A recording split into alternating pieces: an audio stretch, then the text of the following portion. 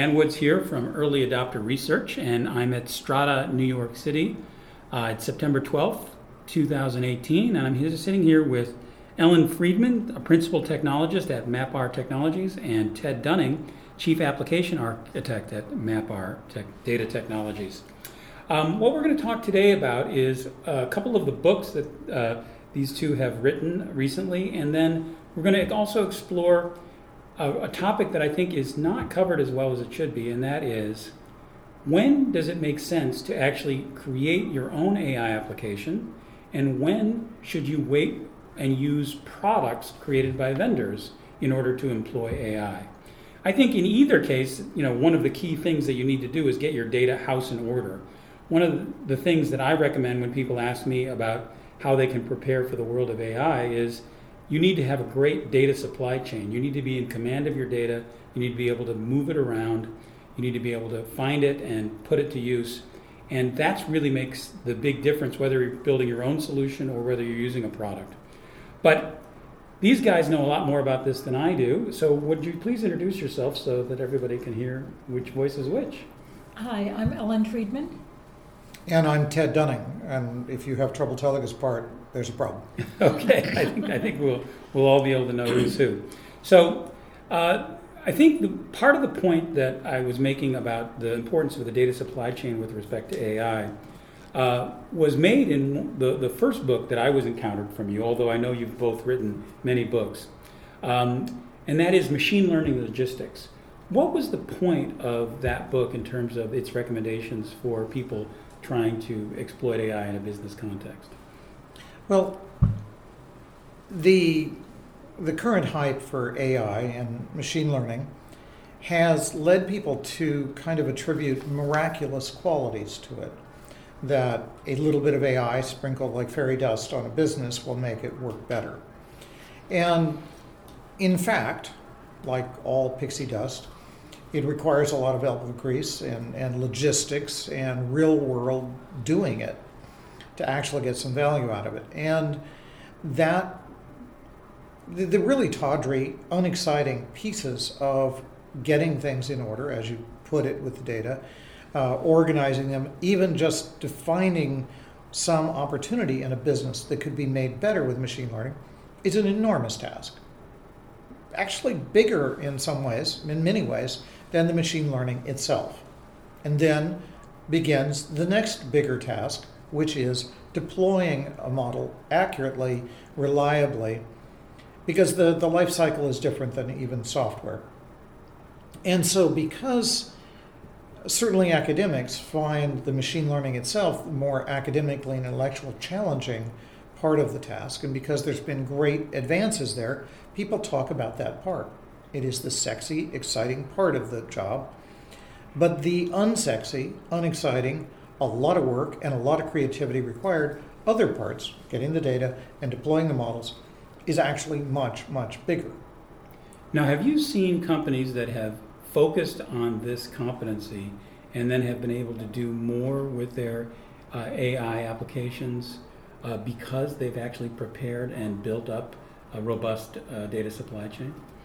Well, I think absolutely. The companies who are very successful with this, and we've looked at this in the current book as well, are ones who have addressed these practical needs, and not just address them, but address them in ways that make the whole thing make sense. It's feasible, it's not cumbersome, it happens in a timely manner, it doesn't take a mountain of administration and so forth to handle. And so it's not just can you do it, but can you do it in a clean and simple and elegant way to support this. I think the other aspect of this, though, is the difference. One of the exciting things about machine learning or AI is that it's exploring new ground in many cases. It keeps changing, even in a project that's already in production. It's always going to change. It's not just written, done, it's over with. It keeps adapting as the world's changing. And it's important to have systems that can do that. That also means that people are using a large number of different machine learning tools. And we're talking about now the tools that are actually used for building the models, the algorithms, and so forth. And they want to have a large number because there's no single tool that fits every situation perfectly, even with the very good choices.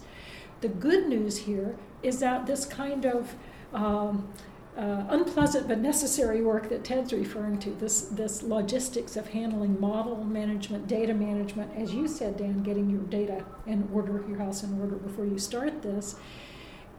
Doing that well, it is fairly consistent across different projects, different models, different machine learning tools. And so if you do that part well, you don't have to reinvent that for each different system. And so that's nice. It's like you solve it once and you're set up for all the flexibility of going with these different machine learning and AI projects. So in essence, if you put a team with like 5 data engineers and 2 data scientists who are experts in AI modeling up against a team that had 2 data engineers and 5 data scientists, the first team would probably win. Well, my team would win because I would make them all do both tasks. I don't think it's fair or right or even productive for data scientists to get to live in an ivory tower. I think they really have to live and feel the bits between their toes. They have to develop a strong sense of what the business is really about before they can do effective science. And I think that calling this science in some sense is accurate in that we are testing things that we think about the world. But calling it science in another sense is a little bit highfalutin. It is about reasoning from evidence, and that's scientific. But it's also about developing this evidence and then changing the process so that the whole thing changes anyway. And that becomes less like science and more like engineering anyway. So one of the implications of what you said is that data engineering is not a second-class activity in a team that you would run. Absolutely not. Absolutely not. I believe in integrating those teams very tightly. And I think that everything from software engineering to operations to data engineering to data science to data janitoring, those all are integrated tasks, and they aren't even individual people.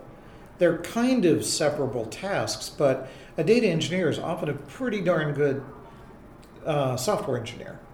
And a data scientist, especially now, very often either grew up as a data engineer and then molded into that, or is a modern data scientist who has a PhD or something, and they code well anyway because they can't work without that. So you wind up with a huge amount of crossover, and you don't have bright primary colors here. You have mixtures of hues.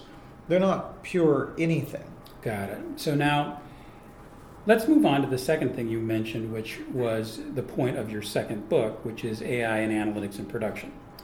Now, the things I've seen about the way that AI actually works, some people have called for a new type of discipline that has been called analytics ops. But the point of it all is that just like DevOps, where there's a continuum between the awareness of what you're doing as a developer and its impact on the operational state and the operational management's impact, and the information it should be giving to developers, the idea of analytics ops is the same, is that when you put analytics in place, you need to monitor them, you need to understand where they came from, you need to understand how they're performing, you need to have a variety of tests for both statistical maturity, but in this world of AI, AI maturity as well. When is it working well? When is it trending badly? When is it stopping working? And you have to understand why all that's happening and then go back and either fix the problems in the data, fix the problems in the algorithms, do retraining and things like that. But I think that whole model is just like a sort of a very cartoonish version of what you were saying, that the cycle of putting an application in production for an AI machine learning application is much different than even just for software. How would you describe, what's going on when you put an AI application in production? What's the checklist of responsibilities that you need to have to make sure that you're not going off track? I want to jump in with a quick answer and have Ted give you a much deeper answer to that. Because the quick answer piece is the things that you need to do to have that AI application ready when it goes into production are things that you needed to have done probably before you ever built the AI application. some of the things that make this work well in terms of production are things that need to be considered very early on. And one example of that is the data itself, in some cases, needs to be treated as if it's in production. You need to have versions of the data that are not going to be overwritten or corrected, versions that you can go back to, and that's very important for different kinds of applications, but especially for AI. Let me interrupt. I don't think they heard the air quotes around corrected. Yes. Or repaired. A lot of Yeah. people repair your data for you Yeah. with disastrous quality. But Yeah. taking the simple example, you're going to extract features, you're going to prepare data as input for a model. It's not that you don't make changes to it, but you want to be able to get back to a kind of pristine, unchanging version of data, both the raw data, because there may be features you want later, or the input data itself, so that you can go back to data and know that that's something you can rely on. And so some of that is forward thinking and forward planning in these systems so that you're set up. It's not that the application is built, the models tested, evaluated, and so forth in isolation, and then you sort of throw it out there to IT and say, good luck, get this in production. These are things that take advanced planning and advanced knowledge, and other things you do at the point that the So application when you is say ready. you need to do advanced planning, what's an example of doing that properly, and what happens, and what's an example of what happens when you don't do it properly? Tad has more experience with the specific examples. Yeah, sadly, I have a lot of experience with doing it improperly. Part of it can be, do you just think a little bit about how you're storing your data, or do you let people just kind of do free text commentary that they log, and those then are the things you try to mine? Or do you try to structure that just a little bit so at least it can be automatically parsed, and there are certain aspects like a code or a reason code or a short message or something else that could be actually analyzed logically, as opposed to trying to do full NLP on machine logs. If you don't plan just a little bit about that data, if you don't plan ahead enough to actually gather the data at all in a way that's going to stick around, then you'll find yourself in a situation where somebody says, okay, build a model. And you go, I'm sorry, we need 6 months of data to do that. And 6 months from now, we'll be able to start. If you'd planned a little bit ahead, saying, I am at high risk for modeling, you'd say, I'm going to start recording data like there, and there are places we might want to make automated decisions. I will start recording there, and I hope I counted right there. That's an example of planning. I don't think that Ellen was referring to planning in a gross, grandiose sense. No, not at all. No. It's a little bit more like, yeah, that would have been nice if you'd done that Right. level of planning. Now, what then is the checklist for how, like, if you put a software application in production, you have logs to look at to see, what's happening with it. You have a variety of performance metrics of, the response times or other metrics that indicate how the software is performing, and you then you have the error reports and bugs and security alarms and things like that. I'm getting the impression that you have to have all of that, in an AI application. But what are the new things that you don't have that are unique to the AI? I think the things deployment? that are the same and the things that are different are pretty easy to come by, pretty easy to figure out if you just start from a bit of philosophy about what's different. Machine learning is just a different way of programming. It's a way of building computer programs that you don't know quite what they should do. And you're telling them more like that. That's good. Or like, I wish you could have told me that's about to happen. And you don't know precisely what it is that would have indicated that. Otherwise, you've just written a program. If that's going to happen, say that's going to happen. That sort of level of complexity of programming, that's what you would have done. So if we take this as a form of programming where we don't quite know what the right answer is, then that's going to tell us what the differences are. Obviously, it still wants to respond in the right amount of time, so we should record that. all of those operational characteristics about is it actually answering in the right amount of time and to the right thing, all of those apply because those are just the functional aspects. It doesn't matter what it answers, those still need to be measured. But we cannot write a unit test for it, really. I mean, unit tests depend on knowing what it's supposed to do and testing for that. We don't know. We can say, oh, here's some of the extra data. Does it kind of work on that? But that's presuming that that extra data is in self-correct. Data here is in production as much as code is, and so we have doubts about both. And this is an uncertain thing. Code should be presumed to be broken in its native state. You only perfect it through faith and good works, you might say. And so these differences mean that you wind up monitoring quite a lot more. So make this a little more concrete. What are the things that you monitor that you, in an AI/ML deployment, that you wouldn't monitor or wouldn't even be relevant to? Well, one thing I would do application is almost always I would keep an old version of a model live beyond just the next version, but through many versions of the model. I would want to keep that around. And the reason for that... And you're saying keep running it and see keep what answers it's keep giving watching you. its output, keep comparing its output to new models. The reason is if you have a model that's pretty good, it's probably still pretty good. It's also probably simpler than your current models because you've elaborated your thoughts over time. You should have produced something simple that's pretty good right off the bat. And because it's pretty simple, it's going to be more stable than a more complex model. And furthermore, you probably understand it really well by now. So if it does something strange, if the distribution of scores that come out of it change, and the model is stable for the last year, you have a very strong evidence that the world itself has changed. And because it's the model output that's changed, and the model is making sense of the world in some functionally useful way, you know that some significant aspect of the world with respect to your business process has changed.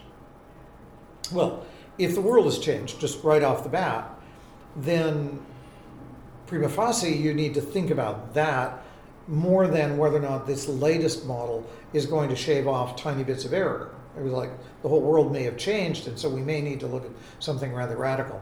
Now, a second thing is a pretty good model is correct a lot of the time. If you disagree with it a lot of the time, you're probably not as good as it is because it's only wrong a small fraction of the time, and if you disagree a lot, you've degraded. And so that alone lets it become a benchmark.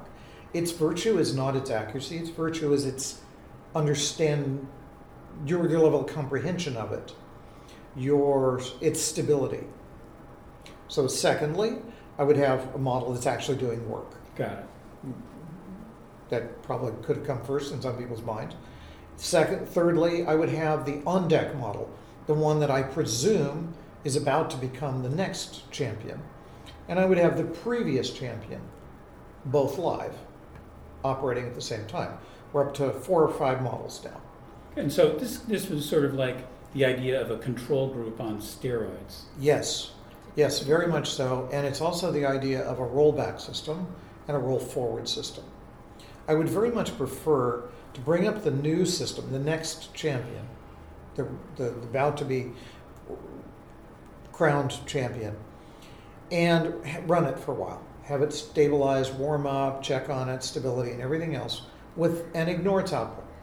Just look at its operational characteristics, look at how much it agrees with the champion, how much it disagrees with the canary model, things like that. Characterize how much change I'm making and bound how bad it could be. Got it. Now, I quit ignoring it. That's a very light action. Therefore, I can presume that what it was doing before, when I was ignoring it, is essentially identical to what it's doing after I stop ignoring it. And when you say by ignoring it, you mean put it in production? No, I mean it's in production. It's in production, and I'm paying attention only to the master copy. An analogy that can work, a very simplistic analogy, is that you have, the actors waiting in the wings.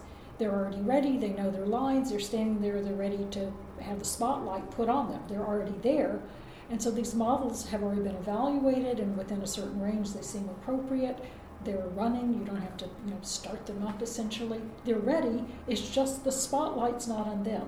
The decisions are coming from a different model. And in fact, they're And- already okay. saying their Yeah, lines. right, and when you say stop ignoring them, you Right. ignore the one you had been looking at, and you start paying attention to Right, them. and by paying attention, you mean actually using the values that Yeah, come out of exactly. it. That's Yeah, what I but it's been producing results. Yes, And we've been okay. checking on them, thinking that's looking pretty good.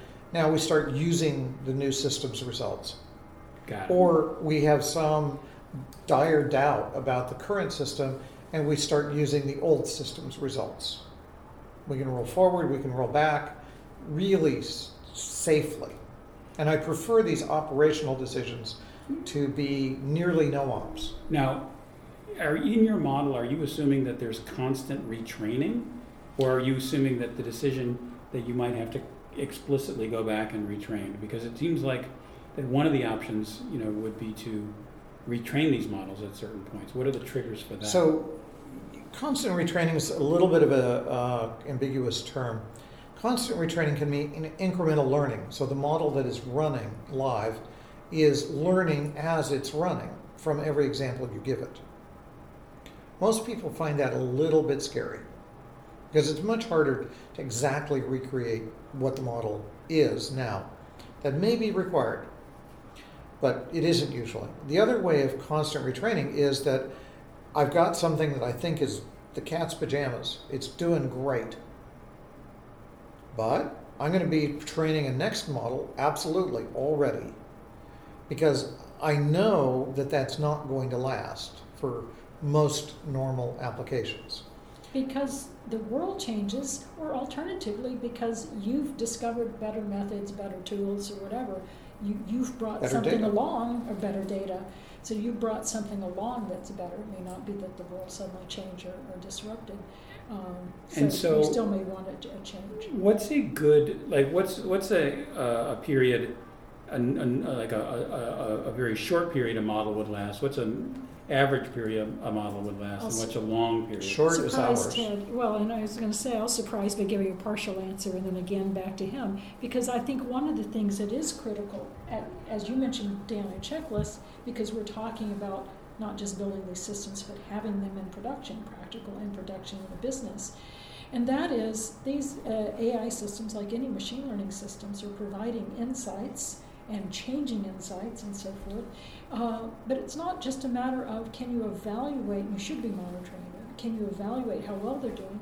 But the question is, do you have an action to take, an action that's actually tied to real business goals? Can you take an action based on whatever it's doing? It's not magic. So the model may be doing a grand job, and if you don't have a practical built-in action already ready to go that locks into your business in a meaningful way, you aren't getting the value of that machine learning or that AI system. So back to how long should a model last?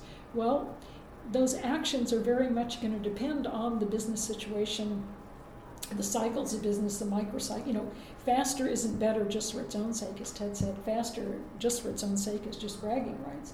The question is, does your business situation require fast? How fast? What's the window of opportunity?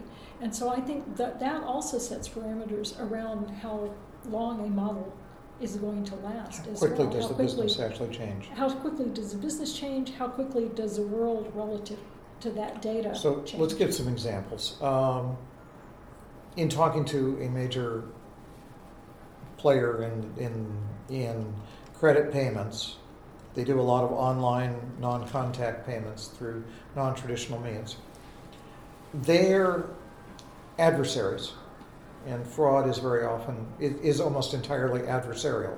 You have a human trying to beat you. It's an ongoing chess game. Their adversaries, there's a relatively small number of them, and they use very large amounts of automation. And that means that they can change their tactics very quickly. They can change the parameters of it or the entire characteristics of it. And so there are times when their adversaries are very active, when models degrade significantly over a period of hours and have to be replaced multiple times per day. Cat and mouse strike, counter-strike, thrust, parry. It's a continuous sword fight or a knife fight in the gutter sort of thing for them. For cases where, and again, fraud, just taking almost exactly the same problem, but in a different business setting, there's other kinds of fraud which depend on entire ecosystems of people stealing data in a very innocuous form, enriching it, then applying it, building synthetic identities, and so on. And so you have to, if you're on the fraudster side, educate an entire community in new techniques. And often these people are not people who take well to training. Got it. Otherwise they would have a job. And so then you have months to years for the adaptation. Got it. I see. So this is the way the business context determines it. And actually, let me give you one other example. Suppose you have some sort of machine learning that is driving cars. As long as that car has not substantially mechanically changed, that model should still work. Now, is there any other, before we move on to the last question I have for you, is there any other items on that checklist that you'd like to mention about things that are different that you need to do in an AI production Absolutely. application? There's at least one more. So we talked about how you want to have lots of models in production, ready to be paid attention to at any moment. You probably want to have a few more that are the ones that are the up-and-coming ones, so that you can watch how they do in a very live setting. But you also probably want to have one that we often call a decoy. It looks like a model, but it doesn't actually quack. So it accepts inputs like a model, but it doesn't produce outputs. It just archives them. And the virtue here is that it's accepting inputs that are precisely the inputs that a model would get. There is no extrapolation. Oh, we log the data over here, but that's different like this from the real input, where we're guessing this is what a model would have seen. This is what a model did see. And it has that sterling virtue of reality. Reality is a precious thing in computing. And so that's extraordinarily valuable. I see. I think a general difference is not as exciting as what Ted said, but I do think it's important. A difference in doing this with AI versus other types of applications is that many of the things that do matter for a lot of different applications matter here, but it's almost like you've just put a magnifier on it. You just turned up the amplification. So taking the example of things like the ability to isolate one process running in one environment or another environment because you're testing all these different models, or you employ them in different environments because you want the production environment to match the testing environment and be reproducible. So containerization matters, that kind of independence, maybe a microservices approach matters. Multi-tenancy. Multi-tenancy matters. And that matters for other things too. That's not unique to AI, but it matters so much. Turns up to 11. Yeah, turn the volume up on Because on it things will, like that. because all of these characteristics will affect the performance much more. Is that Well, it? no, because instead just of running one extreme copy of the need for- service, I'm talking about running 20. Got it. Yeah, extreme And- need for it. Data locality that you might need for compliance and other reasons, but that's often a very important thing. Say if you I want to see. use GPUs, you want to put certain No, and things then on, and this so goes. that it just extreme. No, case. and also this highlights the sort of need for a data fabric where you can Very much so. have a microservices supportable data fabric like MapR Absolutely. provides, so that you could run those 20 models but have one data source pumping the inputs out And to some all of them, like the developmental models, you might not want to run in your production data center, Right. which could be in or out of the cloud, and the developmental stuff could be in or out of the cloud. And if you have a good data fabric, data can be anywhere it needs to be. You can Okay. separate those systems, but I think it's really useful. I think people are more successful when they're doing the development and the production on the same system. It's not, they say, we're developing over here and we'll use these kind of iffy systems or whatever, they're not that reliable, but we're just development, it's not in production. Well, developing in a system that's very different than how you're going to run it in production just creates its own problems. So developing a good system, production of a good system, it doesn't mean that they don't have to be independent of each other. So now I'd like to get to the question that I'm most interested in your answer to, and that is this. if I had to take a strong position, lightly held, about the AI world, I would say that most people would be much better off if they invested in creating a data supply chain, mastering their world of data, getting their data house in order, and then using that mastery of the data to apply it to data, high quality AI data products that were provided to them by vendors, or at least, assets, pretty proven assets and models that are coming from maybe a data science team that's vertically focused, and not trying to invent their own AI. Now, on the other hand, people want to invent their own AI because that's a tremendous way of getting ahead, of providing a sustainable advantage, and to do things that other people can't do, which is obviously what many businesses want to do. So, where would you fall out on that? How does somebody to tell whether they're the first person or the second person? I want to give a tiny answer to it so that Ted has the last word on this. I think it's a really interesting question, and I agree with the basics of what you said, Dan. I really do. There are some excellent situations where there are models that are sort of pre-built. It's not an entirely just drag and drop system, but there are models where some of the basics of the models are already developed, and then you come in and customize the model. And that means you didn't have to do all of that from the ground up. Transfer learning. But to do that well, you need to know your system well. You need to have good data. It's not magic. You still need to have those same principles of handling the data. Do you have the right questions? Can you take actions on it? Do you have a system that can run this in production? And you'd better do that well and do it from scratch. And that's true whether you build these systems yourself or you use something like this for transfer learning. You also need to have a little bit of sophistication in looking at what you're getting and how it's going to work, so that you know whether that sort of approach is appropriate for your particular business need. Yeah. And you might want to do both. So my worry is that so I think those are good things, but my worry is that people hear that and they think it's like magic. They just throw anything at it and it's going to do its magic thing and they'll come out the other side. I see exactly what you're saying, and I think it's important.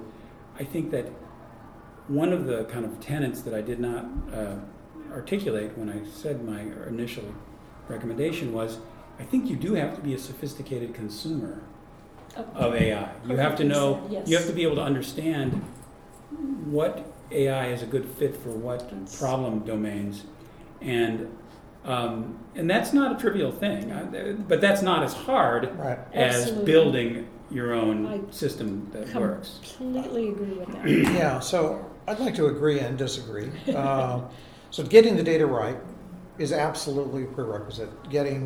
Measuring well, being able to cut once or twice or however many times you need to is critical. If you are not a data-oriented business, and I don't mean something that is inherently data-full, but just if you are a business that works intuitiously, and you could see it, people reason either from anecdote or reason from summaries or aggregates. And people who reason entirely by anecdote, who work by the seat of their pants, are often not happy in a data environment. They have strong intuitions, and they can be very, very effective in certain businesses. But if they are not data-oriented, if they are not reasoning by aggregate sort of people, or finding the anecdotes within the data, they will probably fail with an AI orientation because they're not happy with the system having its own intuitions. That said, I'd like to give two examples, one of which is a great example of buying a product, data product, and the other is a great counterexample. Okay. And I think it's very, very hard to draw the line between them. They're very, very similar. One was, and I apologize also, these are from the deep, dark ages, so all the people who think AI was just invented, AI businesses weren't even just invented. One is from the early and mid-90s, amazingly enough. Neural networks and so on, intelligent systems. This was H&C Software. And they built, through actually almost an accidental sequence of circumstances, they built a credit card fraud detection system. using their neural net technology, their special GPU processor. And it's like the history repeats itself again and again. And they very, very quickly became successful because they pooled the data from multiple banks to build a better fraud detection model. Because they had a better fraud detection model, they could sell the next bank, and they had to contribute their data to the data consortium, which meant they had a better model, which they could get the next bank. So if anybody wanted to come in to compete, they couldn't build as good a model because they could only get one bank at a time's data. Therefore, they couldn't get the data. Therefore, they couldn't build the model. Therefore, buying a product was probably the best idea. Absolutely. And agency asserted, and it isn't entirely clear if this was quite true, but they asserted, and there's some evidence that they were correct, and certainly they were the experts of the time, that their model built on a consortium was significantly better than that built on any single bank. That was certainly true for all the small banks. The one great holdout was American Express. They have over 1,000 data scientists, and they build extraordinarily good fraud models. Their loss rates are almost an order of magnitude below the industry averages. They're good at this, but they're big at this, and they have both the merchant and the issuer side of things. They give people credit cards, but then they go to the merchants to settle the charge as well. So they see more of the data. Well, there I think is one principle, and that is if you're going to take on the risk and do the investment of creating your own AI and ML models, there has to be a massive pile of money.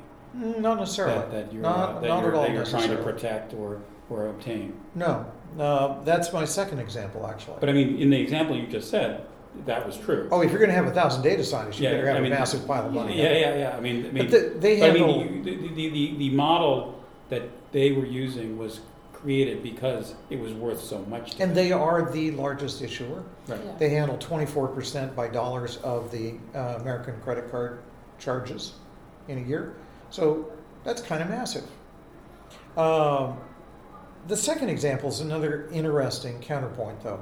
This was the company Music Match. And the interesting thing is I worked at H&C. I didn't do the credit card models. We worked on the internet side of things. But we started trying to sell Music Match this recommendation technology that we had at H&C. And it became quite clear that we couldn't actually sell them a product or even a service that was repeatable because recommendation information is very idiosyncratic. And eventually what we did is we said, let's just go to Music Match and build a new technology for this. And it was the right decision for Music Match to not buy recommenders. And that is because the information is not consistent enough from business to business. And you've seen it very, very little success of recommenders as products. I'm going to point out, though, Ted, in your example, it's not necessarily that you need that team of 1,000 very expensive data scientists, but you'd better have really expert knowledge, and they did, because in fact you built that recommender and you really did come from a background, you knew what you were doing. Well, another thing you're saying it was hard to do. Is there a product to build? Like a product means that there's commonality of requirements. Precisely. That's and so in certain domains, the commonality requirements is very low. But credit card transactions, there's perfect ISO standard regulated commonality. Right. Whereas in music or online purchases, everybody's process is a little bit different. So for instance, Amazon gets a signal from how far down you scroll down the page. That's almost as valuable to them as what you buy. I mean, it's a weaker signal, but it's way higher volume. Right. So its total impact is huge. But if somebody else has a different page design, they can't use the same recommender. Got it. Well, and that's also Amazon early on used net perceptions, a recommendation technology. And then dumped them. Yeah, exactly. Yeah, and there's a long history of recommenders just didn't work to sell. Got it. Well, it seems like sort of like the object relational mapping problem, where that never really became like a ETL sort of product. It was always a toolkit. It was never Yeah. something that could be simplified Right. in a certain way. Well, so are there any other? Those are some good guidelines.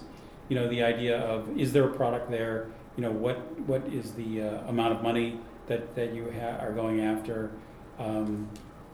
You said that it And I was think possible to build your own model, though on a small scale. There's a lot of easy problems.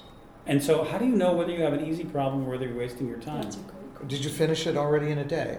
That's one measure. So if you think about this, the availability data, the availability technology has not just given us a ladder to get up above the low-hanging fruit, which somebody has already picked. It has lowered the entire tree. And there's a vast number of cherries right at ground level. Got it. So in other words, using something like Data Robot. No. I mean, maybe that's good. Well, maybe no, that's I bad. mean, that lowers the tree tremendously. No. That's not what I mean. I mean that there is actual learning technology, not just model selection technology or something like that. Any of the model building systems could do this. I mean, there's just dead easy problems. Like What's the canonical dead easy problem? A friend of mine was trying to use data science on a problem of excluding denial of service attack. And he noticed that 2 fields in the headers were in different order. Now, this is the cheesiest form of learning where you just go, okay, oh, wait a minute, there's the answer. Got it. And it's so cheesy, simple. Like, you're embarrassed to talk to your AI friends about this one.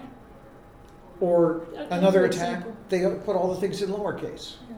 And, it just stands out of the data, and you discover it just off the bat before you could almost even start the programs to do fancy learning. There's your answer.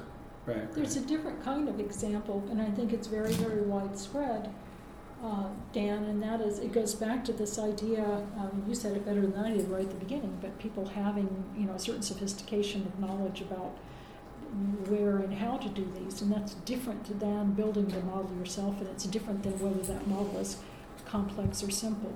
And so we know an example with one of our best data scientists at MapR. I'm working with many of our customers, and one example I was thinking about. But he went in and recognized within the business points. He talked to the customer and about their business, and he recognized places where there were bottlenecks of decisions being made, where either you could automate a decision a human was making, or you could augment the human decision. You could reduce the number of examples they had to look at to make it a feasible system. And this had to do with some of their billing and revenue. And it turned out he's a person who's capable of building from scratch very complicated models, but he didn't need very complicated models. He needed very simple systems that somebody he was else. brave enough to And hold it back. was, the expertise came in recognizing there's a point, if you build a model right there, it's going to make a massive difference, tens of millions of dollars for your business, and it did. So there are situations where just the ability to recognize where you want to use it, and that doesn't in itself define whether that model needs to be complicated or simple.